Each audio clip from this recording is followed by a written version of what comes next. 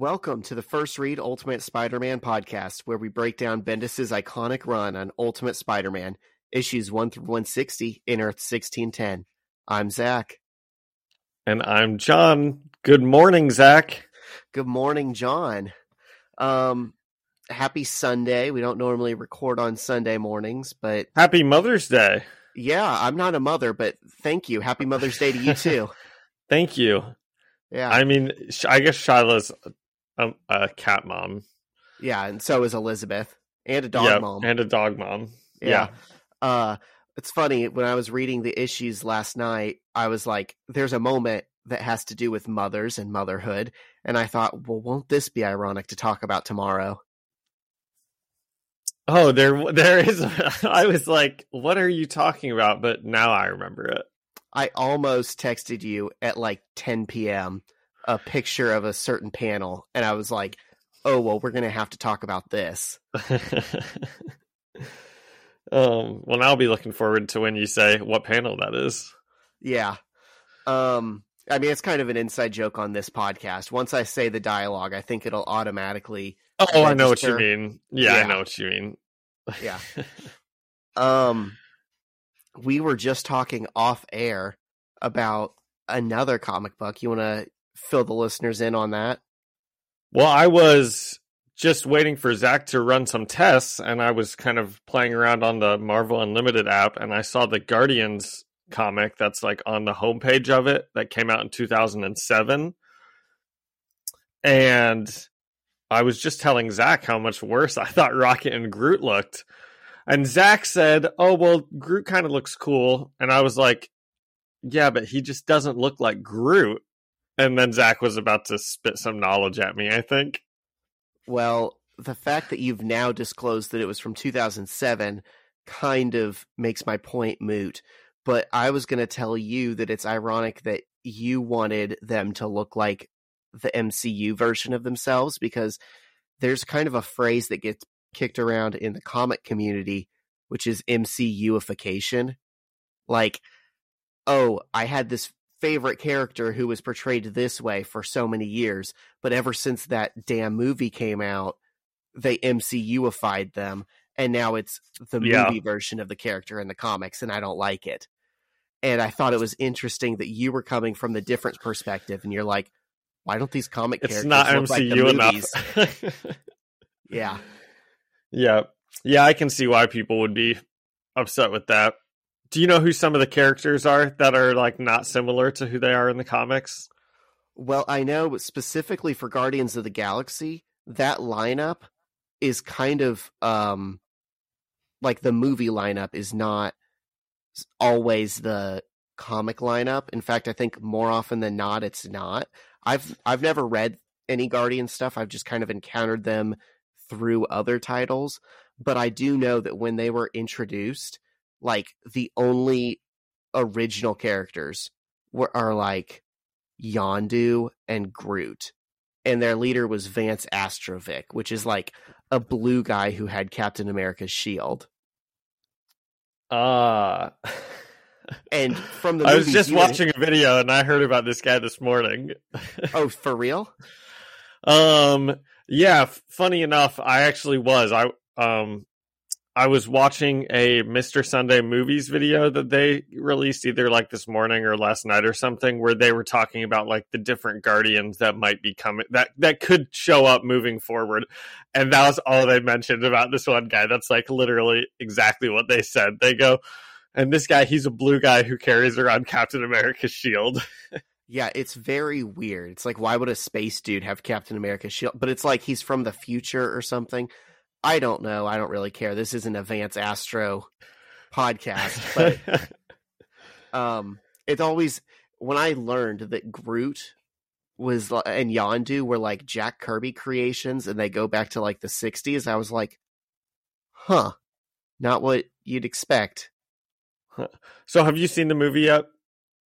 I have not. I told Shyla about it, and I was like, yeah, I think we should see it this week. And she was like, right, but it'll eventually be on Disney Plus.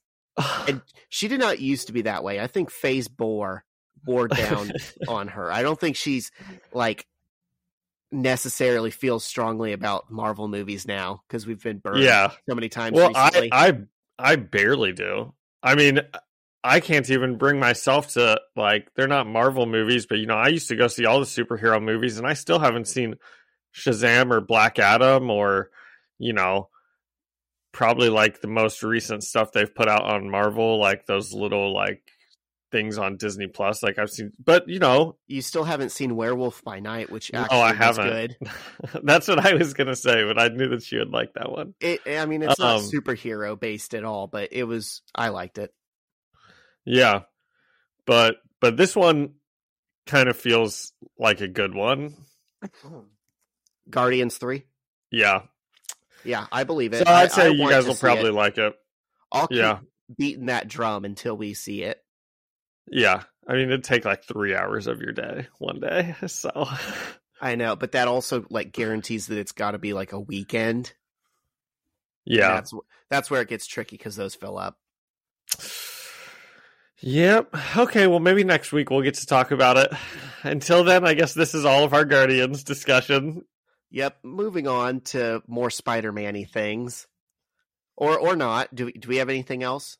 No, I don't.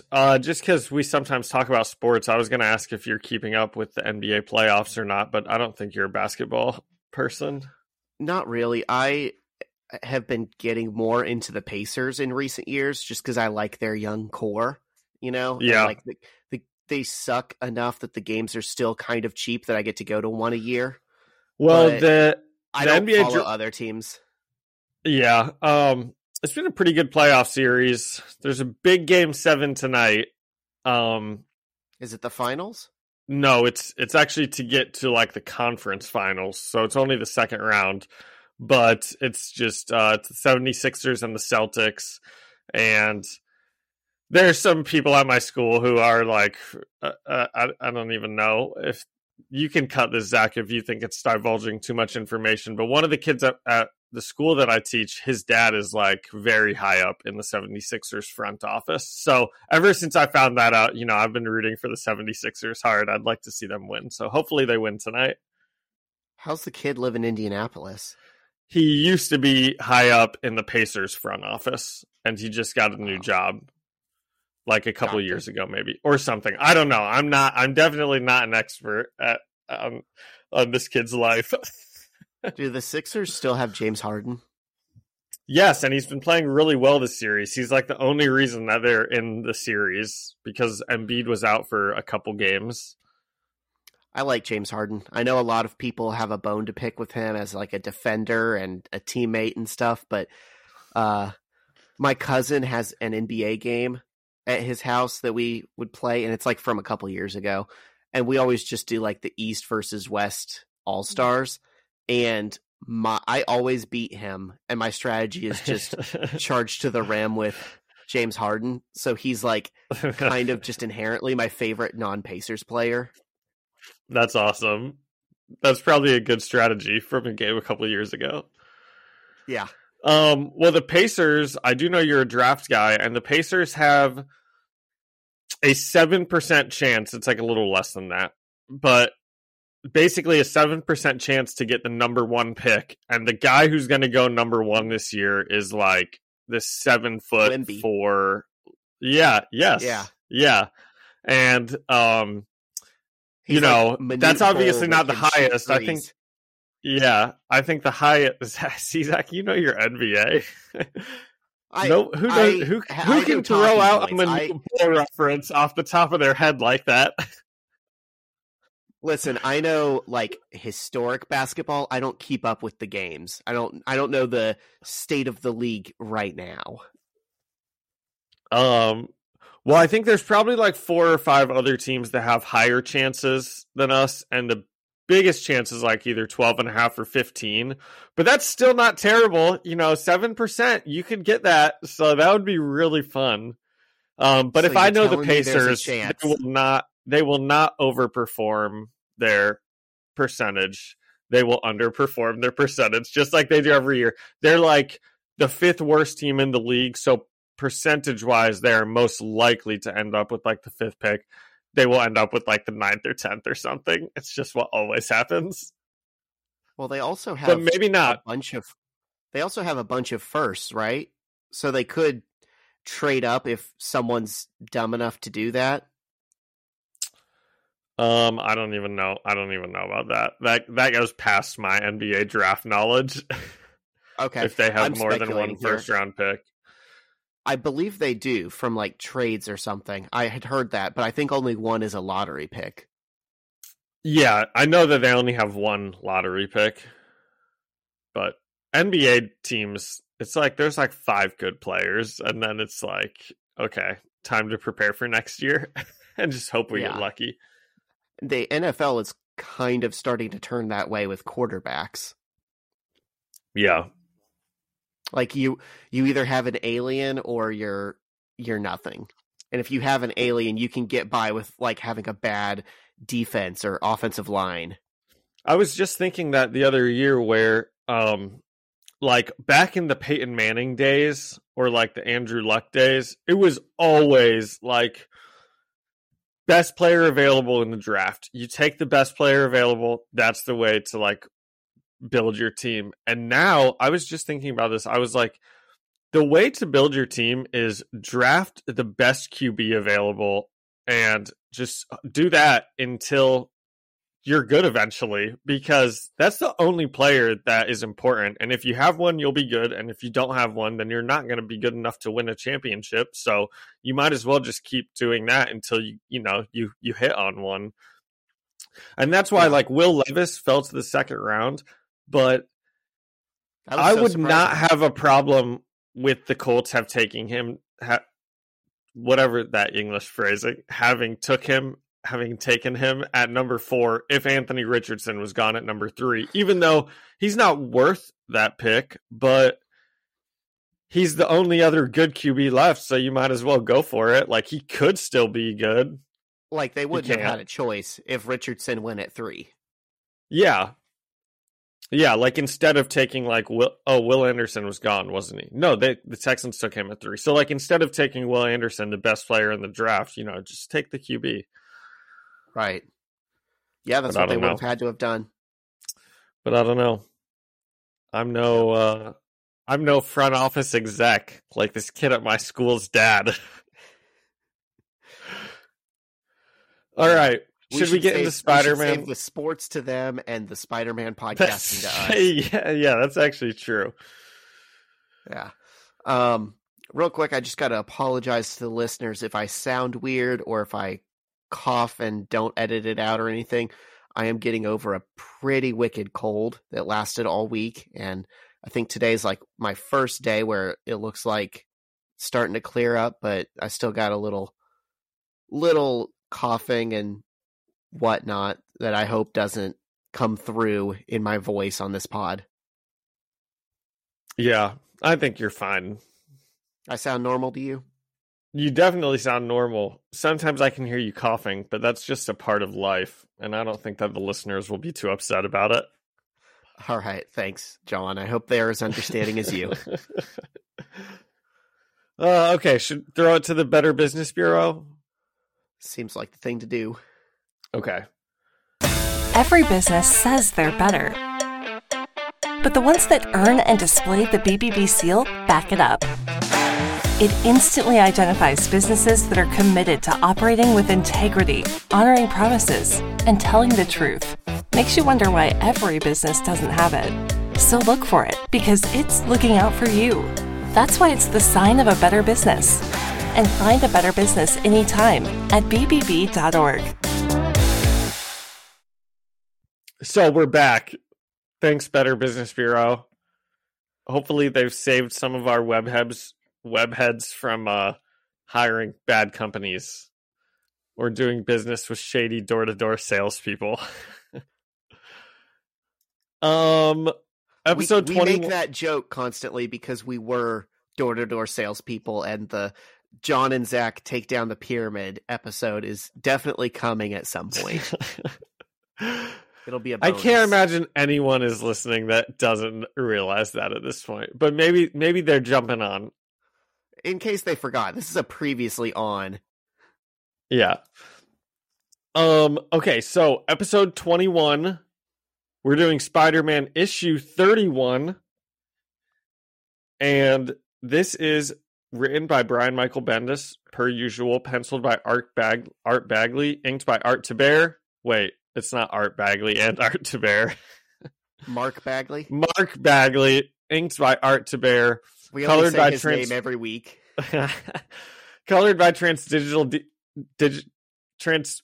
Digital, lettered by Chris Eliopoulos. Okay, it's funny that you mentioned saying their name every week, because I was thinking these 5 guys specifically, we should just have like it's by the normal crew and breeze through it, because it's always these 5 guys when we're in the Spider-Man Ultimate Universe. That is fair. Eventually some of those names will change, but I get what you're saying.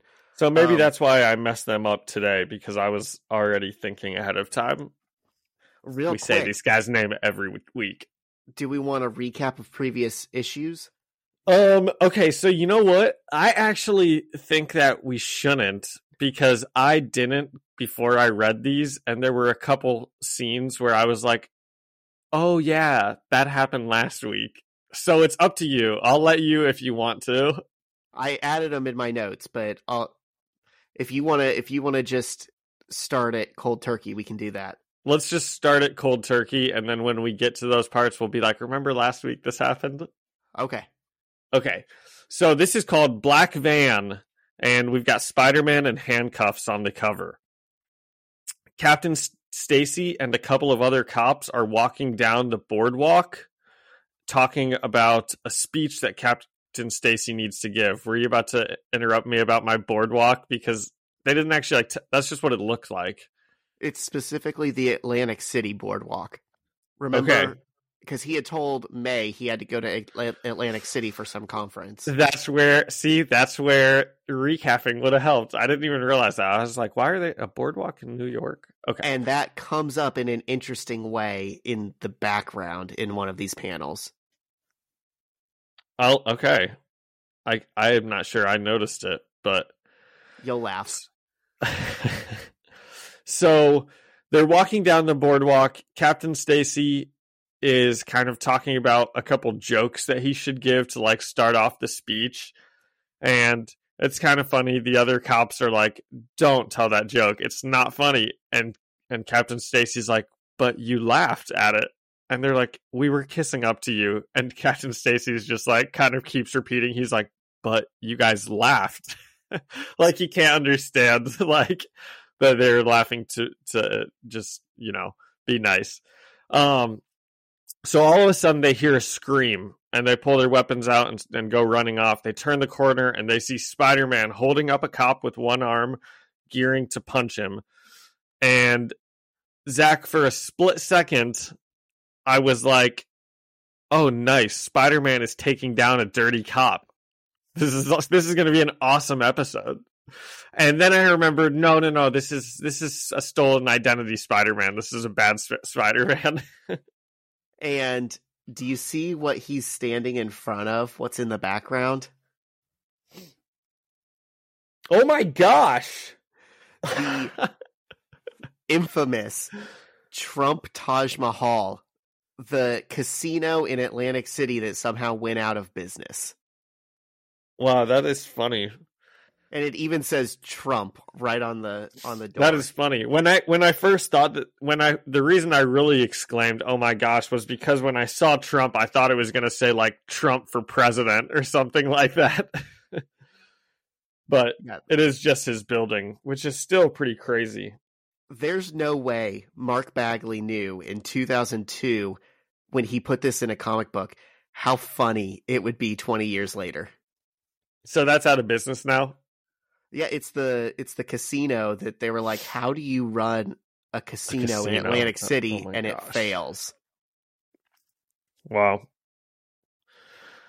Okay, so bad Spider-Man's holding the cop. He's about to punch him. Captain Stacy gives Spider-Man to the count of 3 to drop the guard or he's going to shoot. And then we cut away from the scene. So back in high school, Peter and MJ's class is learning about Animal Farm. And Peter is not feeling very well, though.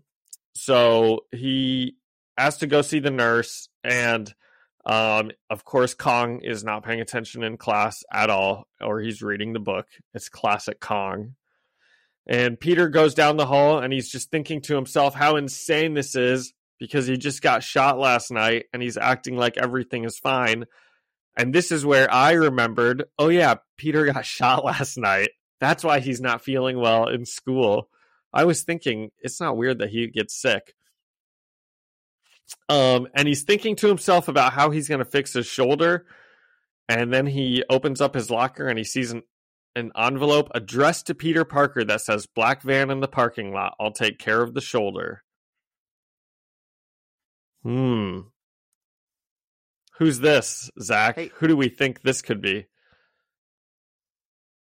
I don't know. It's hard to say, like, considering I know who it is. Like, I don't know. Well, Peter thought maybe it was Norman Osborn, right? Doesn't he say, like, if this is Norman Osborn, I'm just going to freak out or something? Yeah, I think the first time I read this, I thought, oh, surely this is a trap.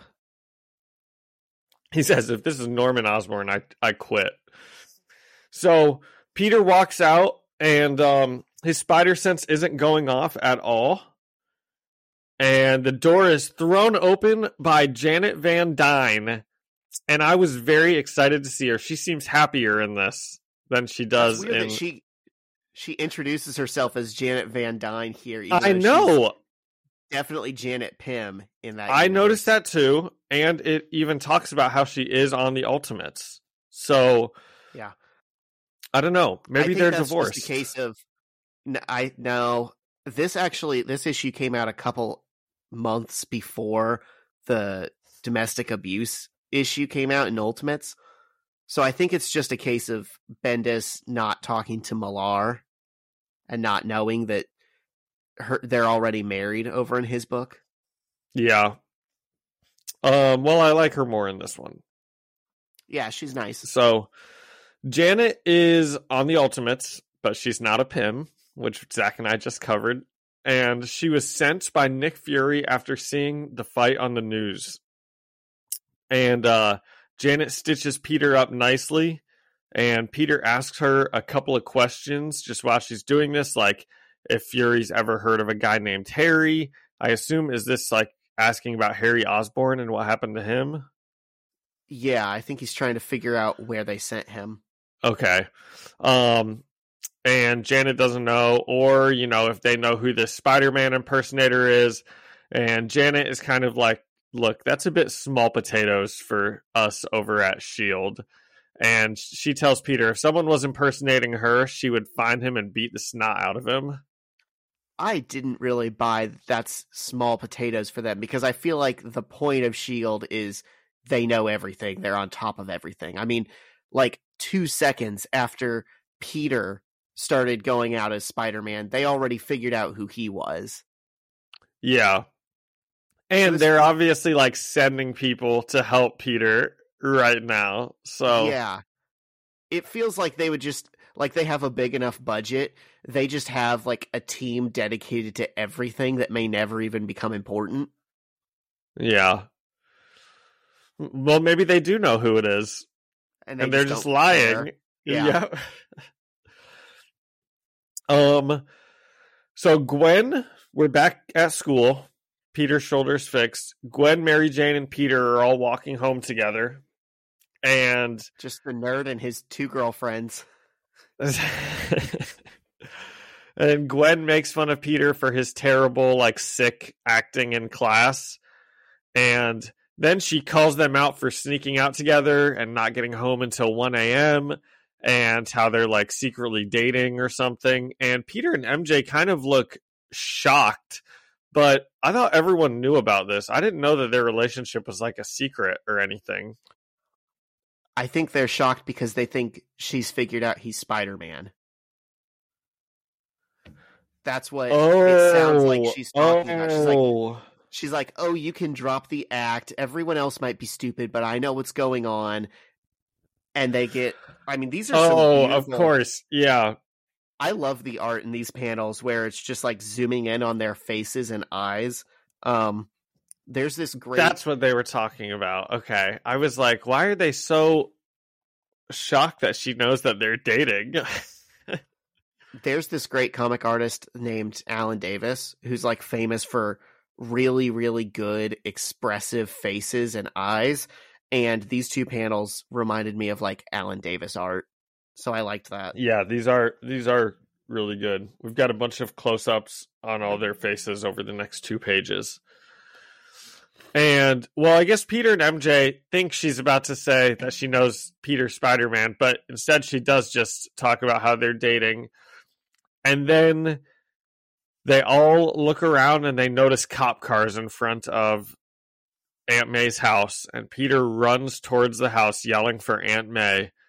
And this seems to be a common thing that happens like over and over again in issues. Have you noticed that there's always just like either cop cars or Norman Osborn cars like parked outside the house when Peter comes home and he like runs inside yelling for Aunt May?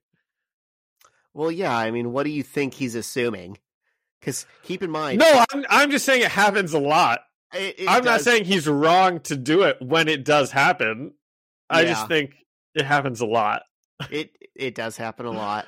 But also, to them, like, Uncle Ben did not die that long ago. I think in universe, like, he died during the same semester of school that they're in right now. Yeah. So it clearly triggers something in him when he comes home and sees cop cars. Yeah. Well, I mean, gosh, I'd be so worried. That'd be a very scary sight to come home to. So it's the cops from the Atlantic City boardwalk, and then we get a couple of pages where not a word is said. The cops are just kind of standing there, and they, solemnly kind of hand Gwen Stacy her dad's badge, and, we hear Gwen yell no, and the insinuation is obviously that her dad ended up dying at that whatever fight we saw with fake Spider-Man earlier in the issue. So it's kind of sad. So last week when you were like, oh, what do we have to look forward to? And I was like, there's going to be like some kind of conclusion to the Gwen story. And you're like, oh, cool. She's going to stop living with them. I was like, no, her dad dies. Oh, man. So over the next couple of pages, we follow Ben Urich as he talks to witnesses about what happened on the boardwalk. And the story he puts together from going, witness to witness is that Spider-Man was trying to rob an armored truck at an armored truck convention. And he's just beating up this guard. And then the police officers, Captain Stacy and the others follow him and start shooting. And Spidey begins to run across the rooftops, swearing at the cops in Spanish.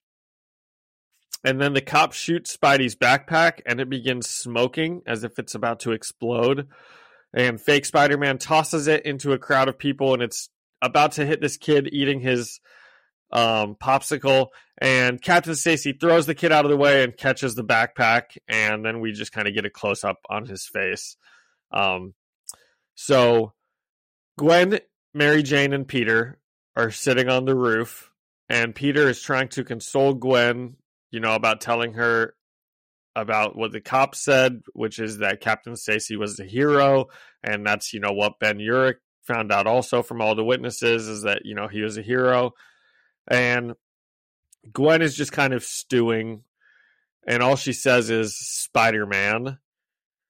And Peter kind of tries to tell her, like, well, they aren't really sure it's actually Spider-Man. They think it could be someone pretending to be Spider-Man. And Gwen just looks at him kind of upset and angry and asks to be left alone. So Peter and MJ go inside. And the next day, Peter goes to the Daily Bugle, and Ben Urich is quickly on his way out the door. The fake Spider-Man is robbing a bank, maybe, or he's just like holding people hostage in a building. And Peter slips out of the Bugle behind him and gets into his costume, and he swings himself over to the building. And our last page is Peter Spider-Man above the fake Spider-Man who's holding a woman by the neck in a room full of hostages. And he's got a taser. And the fake Spider-Man has a taser at the woman's neck. Yep. Okay. Real quick, before we get into like stuff about the episode, I love that scene of them sitting on the roof. Did you ever sit on your roof with your friends as a teenager? Not as a teenager, but I did out after college. Ted, who I don't know if you've ever met Ted, maybe at the wedding. But he and I lived together, and we had a place where we had some roof access. So that's always fun. That's like a core teenage memory for me, is like getting out on my roof with my friends and just feels like a whole new world out there. That's funny. All right, what'd you think of this issue? I thought it was pretty darn good.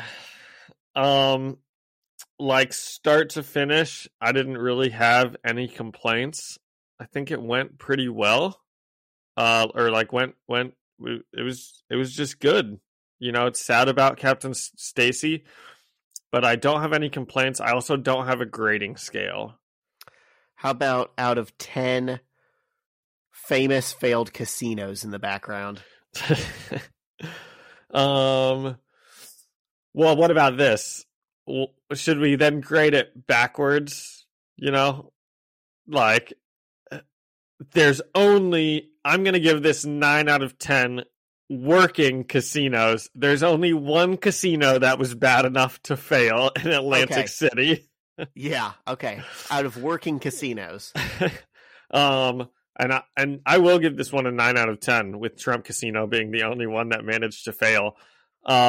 Because I did like it, and now I also feel like, since we're going back and forth with the Ultimates, it almost feels like it needs to be graded on a curve. Because if I'm going to give those issues of last week's Ultimates like an 8 out of 10, then this has to be higher than that, you know, because it's better. It's, you know, I don't know, maybe you could say like, oh, it's not as cinematic, or it's not as like action hero like Avengers and stuff, but it's just a better read, I think. It's a teen drama. So I'm going to give this one a 9 out of 10 because I thought it was pretty good. I also thought it was pretty good. I already, like, an 8 out of 10 in the Ultimate Spider-Man series, just take my word for it that means more to me than an 8 out of 10 in the Ultimates. But I'm going to give it an 8 out of 10 just because I feel like usually they're very conscious in this book to like make it make sense from like a functional standpoint. And I just had such a hard time in these two issues placing, okay, when is this supposed to happen? When's that supposed to happen? Because in the next one, they'll say, oh, you killed, like, Gwen Stacy's dad died today, but we saw them at night on the roof talking about it. And then we see that it's like the next day when he's at this bank with the imposter. And then the idea, like, Atlantic City and New York City are pretty far away. So I'm like, how was the imposter Spider-Man in Atlantic City and then the very next day is back in New York for like what brought him there? So that's the part that doesn't make sense. When you told me they were in Atlantic City, because I don't remember the first thing you said about, oh, you said you murdered Gwen Stacy's dad today. I don't remember any of that happening. That's in the next issue. I know, even in the next one. So when we get there, I'll have to read along with it. But because I know like the conversation you're talking about, but I don't remember it saying like today or something. But anyway, the fake Spider-Man being in Atlantic City and then just randomly, that's pretty convenient. And you said it was for an armored truck convention, which is like pretty funny. Like, who has an armored truck convention and a police convention right next to each other? But like, I just don't buy that. Yeah, I almost thought he maybe was trying to get caught at the beginning, because they even say like, who would be stupid enough to rob an armored truck at an armored truck convention or something like that. So I almost thought he was trying to, I don't know, cause trouble for the real Spider-Man. So I guess at the moment, and we'll see if this ends up happening, I'm expecting this fake Spider-Man to be more than just like a thug in a costume. I'm expecting him to like have some It's Craven. What's it called? Have maybe not Craven, but he's got some bone to pick with Spider-Man. Sure. Yeah. Ooh. It'd be really funny if it was like Fancy Dan or Montana. Who's that? What? From the Kingpin episodes. Oh, that's right. Yep. The dudes who wanted to knock over a McDonald's. Yeah. Yep. I love Fancy Dan. All right. Are we ready for the next one? Episode 32. Issue 32. Yep. So this one is just our same regular creative team. We open on Aunt May in her kitchen trying to call Gwen's mother. And she explains who she is and asks when Mrs. Stacy will be able to come get Gwen. And we can tell from May's reaction that Mrs. Stacy has told her she doesn't intend to get Gwen. And May tries to convince her, saying, "Your daughter needs her mother." And Mrs. Stacy hangs up. And this was the part where I was like, oh yeah, Mother of the Year on our Mother's Day episode. Yep. And we see Gwen standing in the shadows. And Gwen and May share a sad look as Gwen says, "Told you so. She's a piece of work." But I don't think she makes our piece of work Mount Rushmore. This was what I was going to text you about, because truly, like, we even get a character on panel calling her a piece of work, which originally was part of the criteria.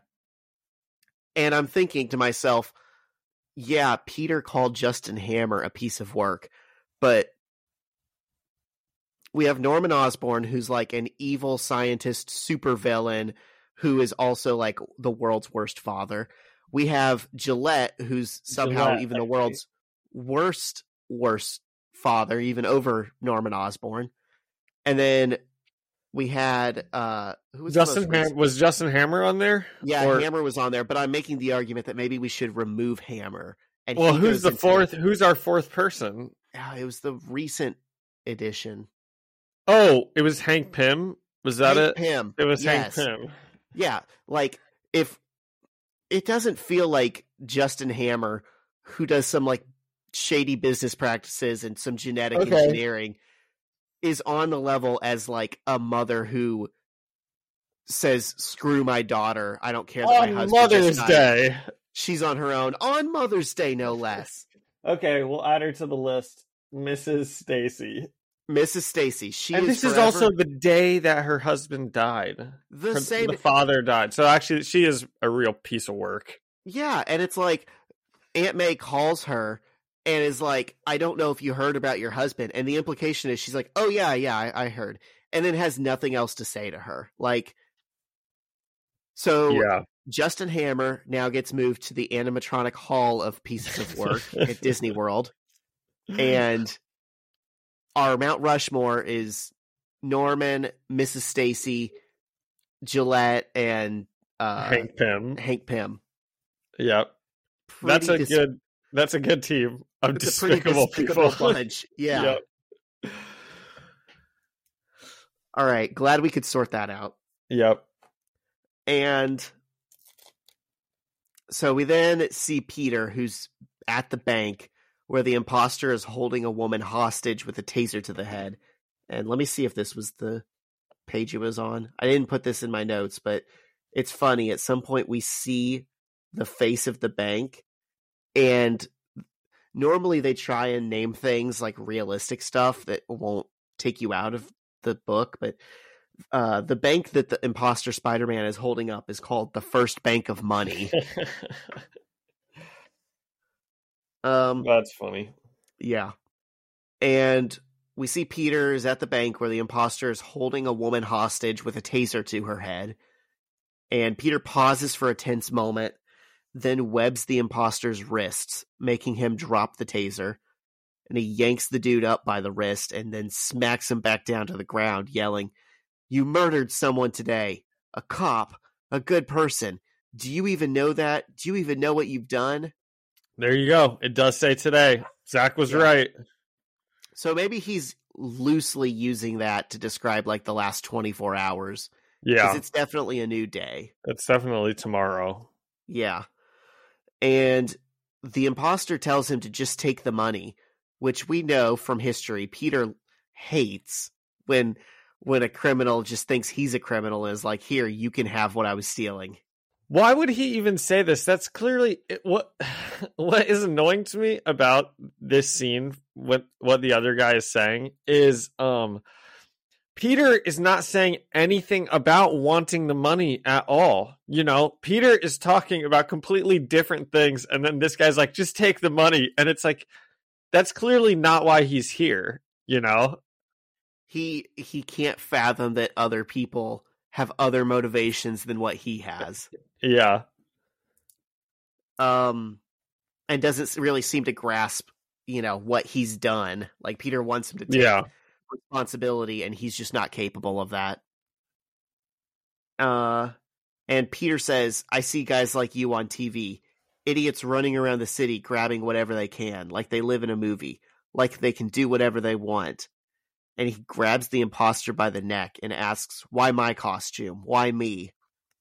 And the imposter says, "I just thought it was a cool gimmick. It was nothing personal, I swear."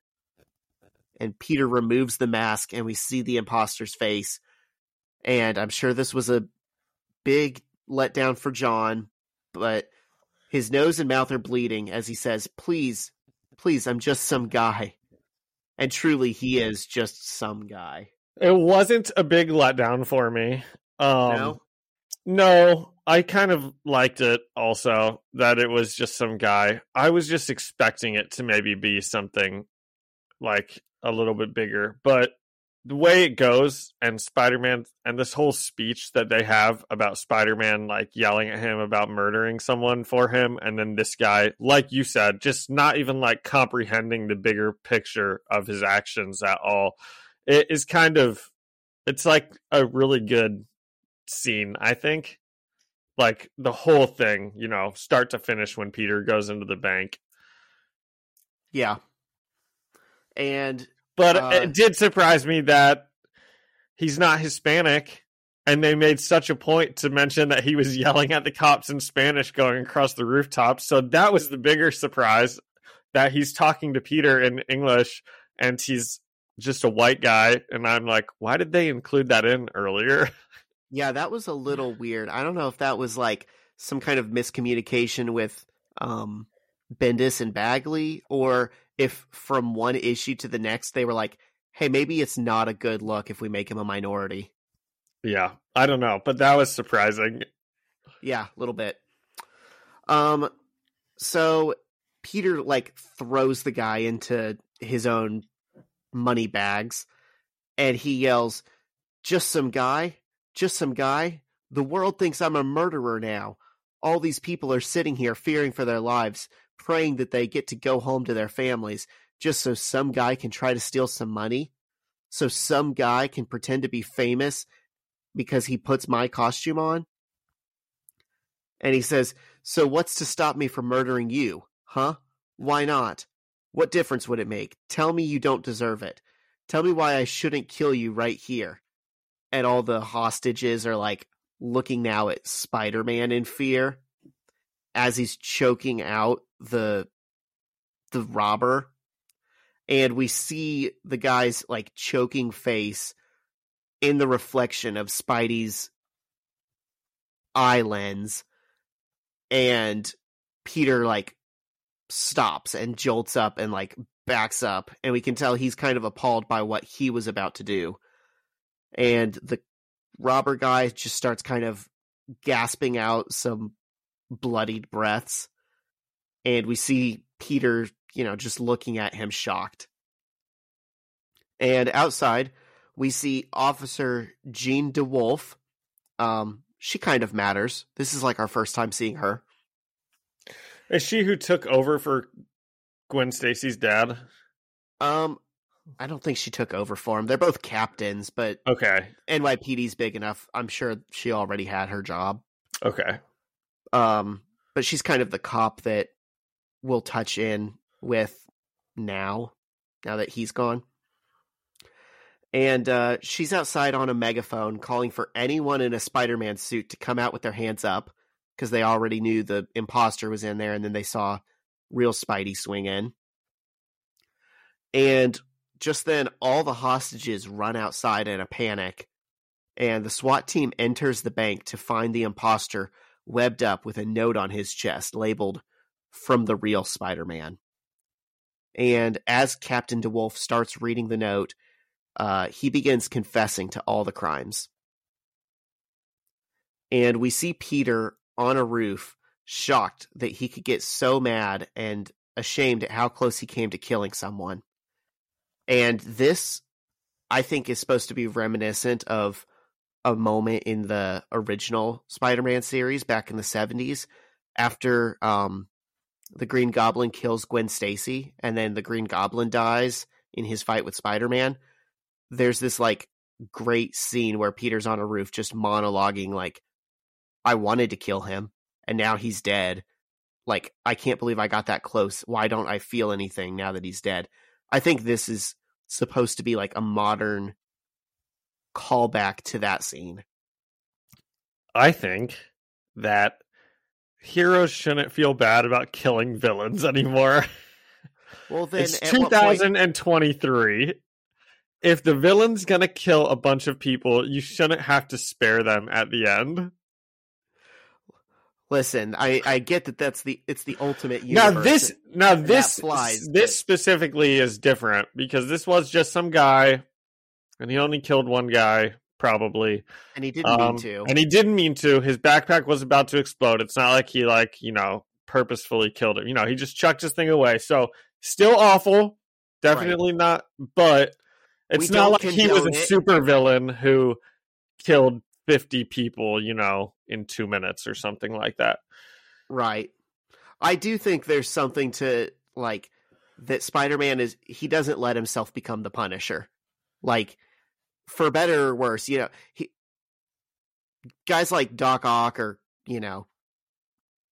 Green Goblin, they're always going to break out of prison and kill some more people. And so maybe Spider-Man should have killed them in the first place, but he's just too good of a guy. He's always going to hand him back over to the authorities, Yeah. That's definitely, he has figured out where he is on that, like, moral alignment chart. Yeah. And I think it's important for him to maintain that. Yeah, it is. And as Peter gets home, he sees May on the doorstep waiting for him. And she says, "We need to talk about Gwen." And they walk inside and find Gwen curled up and oh my crying. Gosh, Zach, I was like really nervous we were about to get something totally different about Gwen walking into this house. I definitely thought that it was like, her mom just said she didn't want her dad just died, she doesn't have any friends, she acts depressed. Like, I thought maybe that this was going to be going in like a different place that I was going to be pretty, just upset about, and I'm glad that it's not at all. Yeah, God only knows if this were a Mark Millar book. What they'd be doing right now. Oh my gosh, that they'd be showing in full gratuitous detail. Yeah. Nope, it's not that. They walk inside and find Gwen curled up on a bed and crying, which I think it's interesting that she was on a bed, because we know she sleeps on the couch. So it was definitely either Peter's room or May's room that she just like went into to cry. Oh, interesting. And May asks her what her plan is, and Gwen says she'll probably go home to get her things and then head to Minnesota to live with an aunt she's never met. And she says that's her only living family besides her mother. And May says, considering she only knows how to cook for 3 and they think the world of Gwen, they were hoping she'd consider staying with them. And Gwen cries and lunges into May's arm for a hug and starts sobbing. So it's a very sweet scene. And it's a good Mother's Day makeup scene for the one we had earlier, because Zach, just because Aunt May might not have any biological children doesn't make her any less of a mother. Yes, the mother that gives birth to you is not always the mother that you should celebrate on Mother's Day. There you go. Sometimes people step up. Well said. Yeah. And the next day on the bleachers, Peter is telling Mary Jane about Gwen moving in with them. And we see Mary Jane is facing the other way with her head down. She already was, as he was telling her this, but, you know, she's not moving. She's clearly in her thoughts. And Peter starts asking her, what? And she says, this isn't what I thought it was going to be. And Peter asks, just because Gwen is moving into my house? What are you talking about? And MJ says, no, that's not it. And Peter says, I can't believe you. And my notes say just read the rest of the issue because it gets real dialogue heavy and real important here. She says, no, that's not it. How about because I wake up in the middle of the night, every night, crying? Did you know that? I have nightmares, Peter. Horrible nightmares that you die, or I die, every night. Do you know that I relive the bridge thing? I keep reliving the exact moment when I was just tossed off the top of the Queensboro Bridge. Sometimes it happens when I'm awake, right in the middle of class. I am sitting in class and I'll just start falling. At first it was cool. My boyfriend is a superhero. Oh my God, my boyfriend. But Peter, you're going to die doing this. You're going to die in that stupid costume. And I know there's nothing I can say to stop you from doing it. But I never in a million years imagined that I would be tossed off a bridge by a maniac, or wiping your gunshot blood off my clothes so my mom doesn't see it. Someone is going to kill you. I can't do this. And they're both crying, and... Okay, before you get into the next part. Yeah. There's like we get a bit of a break here before Peter responds. So, gosh, can you imagine... I have a really big thing with heights. Like Elizabeth and I have, when we were in Australia, we climbed the Sydney Harbour Bridge where we kind of went all the way to the top of it, walked up the steps, and it was fun and it's very cool. And we're chained in, so you cannot fall, you know. But when I go hiking or something and I look over the edge, I cannot help but imagine falling. And, you know, there's nothing you can do once you're falling like that. You're just waiting to, like, splat. And it's like, I don't like it. I don't like that feeling at all. It is one of, like, the scariest things. Immediately, I, like, take steps back from the edge. I, like, don't go to the edge on stuff. So, can you imagine being thrown off of, like, a bridge? I mean, that would be the scariest thing ever. Yeah. I've been telling you, I've known, like, in the background, like, ever since that happened, I was like, yeah, that's the beginning of the end of Peter and MJ. And that's why I said at the end of the Goblin arc, when he came back, I was like, yeah, I think of this as, like, the conclusion of the first little happy chapter of this series. Because, I mean, she didn't end their relationship right then and there, but when you saw them sitting, looking away from each other at the end of that issue, I think it was basically over. They just hadn't made it official yet. And then the gunshot issue, like, was just one more thing. Like, I feel for Mary Jane. Everything she's saying here is totally true, and things 100%. That a 15-year-old girl is not equipped to deal with and shouldn't be expected to. And this is, like, a realistic way of, like, her feelings versus, you know, in the Tobey Maguire movies or something, Mary Jane is always getting tossed around and, like, 1 second away from death before she's saved, and she doesn't have any type of, like, PTSD or, like, trauma from that at all, which when you read Mary Jane's speech here, it's like yeah, of course you would. Of course this would happen to you. Like, of course you makes would her just feel every so- time you fell asleep and you went, you would immediately wake yourself up with the like dream of you just like falling. Like, yeah, that would happen. Yes, it makes her feel so real. Like she's her own person. She's not the damsel in distress in his story. She has had her life uprooted by her stupid boyfriend going off and being a stupid superhero. Yeah. I feel for her. So do I. Yeah. So they're both crying and they're kind of catching their breath. And Peter starts to turn on her because, as we've said before, he's bad at women. And he's like, oh, I can fix this by telling her she's wrong. And he says, generally, listeners, when ladies are crying, don't get bigger kind of and start pointing your finger at her looking like you're angry. That's a bad way to deal with crying, ladies. Yeah. Bold move, Cotton. Let's see how it pays off. Yep. So he says this, hey, no. All of a sudden you think this? You never told me any of this. This is about Gwen.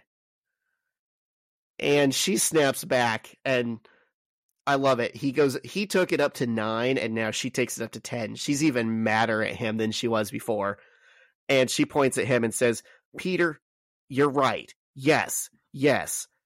On top of the fact that our lives have become this nightmare that Spider-Man puts us through, on top of that, now you are living with this girl who is so pretty and interesting, and she's in love with you, Peter. And he goes, no. And she says, she is. I'm not stupid. I know. And he goes, God, her father just died. And Mary Jane says, one has nothing to do with the other. My mom sits in our kitchen year after year and pretends that my dad doesn't cheat on her, when everyone on the planet knows that he does. He stays out all night and comes home drunk and stinks like a brothel. And she just pretends that everything is fine. And I promised myself that I wasn't going to do that. I promised myself that I wasn't going to play some stupid game where I tricked myself into thinking that everything is okay when it's not. I can't do it, Peter. I'm not stupid. And he says, well, I didn't know about your dad, did I? And she says, Peter, you never asked. You never ask about me. It's always about you and your stupid costume. And it was fun in the beginning, sure. And he says, how am I supposed to know about your dad and your mom if you don't tell me? I'm supposed to read your mind? He's such a dumb arse. Another thing women love. That's what am I supposed to read your mind? Yeah, women like it when you ask questions about them. This is he's not doing very well here. And I guess I didn't really think about it because a couple episodes back, I was like, gosh, he would be right to be like, well, that was annoying whenever Mary Jane tries to talk about her feelings, because he does have a million other things going on at the moment. But, just because he has a million other things going on doesn't make it so he's not being a bad boyfriend. He still is being a bad boyfriend. He's just doing it on top of a million other things he has going on. I love Peter, bless his heart, but I think this whole series, straight up all 160 issues of it, is just the women in his life putting up with him and being more in the right than him. He's constantly doing wrong by these ladies and never figures it out.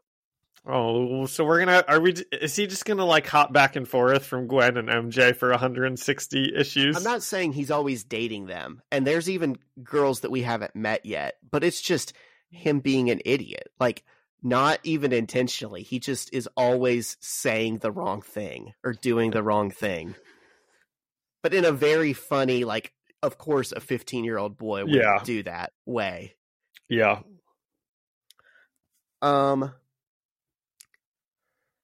So he just said, what am I supposed to read your mind? And she gets quiet for a second, and then she's like, but for the record, it's not just Gwen. It's all of it. I love you, Peter. I just can't do this. And he says, so what? We're done? And she gets up and gets her backpack and starts to walk away and says, yeah. And we get a little teaser in the corner that says, next issue, Venom. Yeah. Exciting. Yes. And sad. And sad. Both. But MJ will be happier. Dude, she is better off without him. She needs to live her life. Like, I hope she has, like, just the funnest little phase of being free. Yep.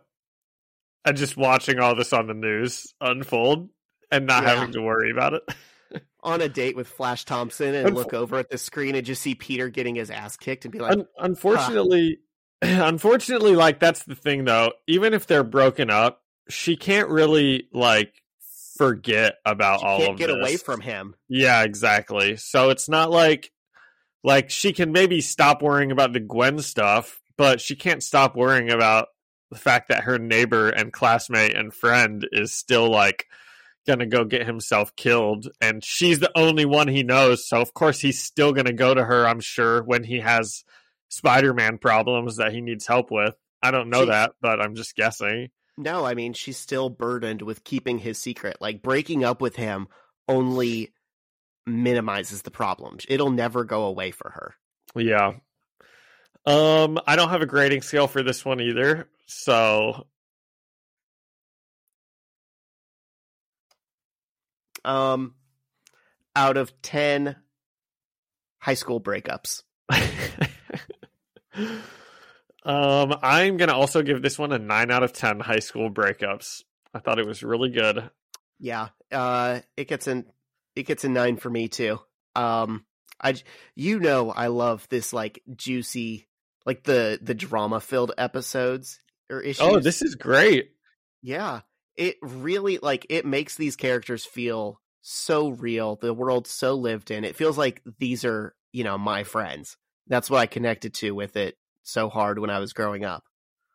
So did you read this when you were like 10 years old? Or you wouldn't have been 10. I was born in 91, so you were probably like 93. So I was younger. Yeah. So honestly, like, the first maybe year of it, I got, like, in a comic book store as it was coming out. And then some of this later stuff, I waited for, like, the trade paperbacks, but I tried to keep up with it. Nice. So what, you were like 8 to 10 reading all this? Probably, yeah, when I came back to, like, this issue. Oh, that is so cute. Yeah. I didn't get through the whole run the first time. That didn't happen until Marvel Unlimited. But yeah, these early issues hold a special place in my heart. Aw. Ooh, and we get Venom next week. Yes. Or no, 2 weeks, because we're back in Ultimates next week. Yeah. Much to your chagrin, but we left off at a cool place there. Exactly, yeah. That's like the Chitauri invasion is about to start, or they're going to go and beat up on some aliens. Kick some butt, yeah. Yeah, Venom. That's going to be kind of a long arc. That's going to be cool. All right. We both don't have anything interesting. So next week, Ultimates 10 and 11, we're fighting the Chitauri. And then after that, we get to meet Venom back in the Peter Parker universe.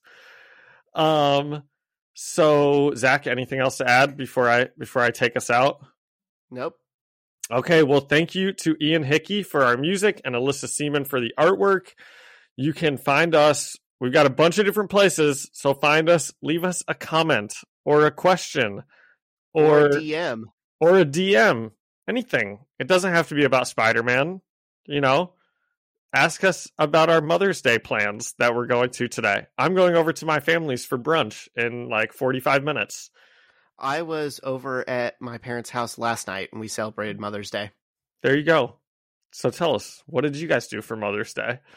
But you can find us on the First Read Ultimate Spider-Man podcast on Spotify, on Apple Music, anywhere else that there's podcasts. You can come chat with us, leave us a comment on Instagram at First Read Podcast, send us an email at firstreadspidey@gmail.com, or we're on YouTube, First Read Ultimate Spider-Man Podcast, which is at Ultimate Spider-Man Podcast. So I think that's all of them. You guys have plenty of options to come and find us. So there's no excuse for not leaving us a comment or a DM or something or other. All right. See you next week, webheads.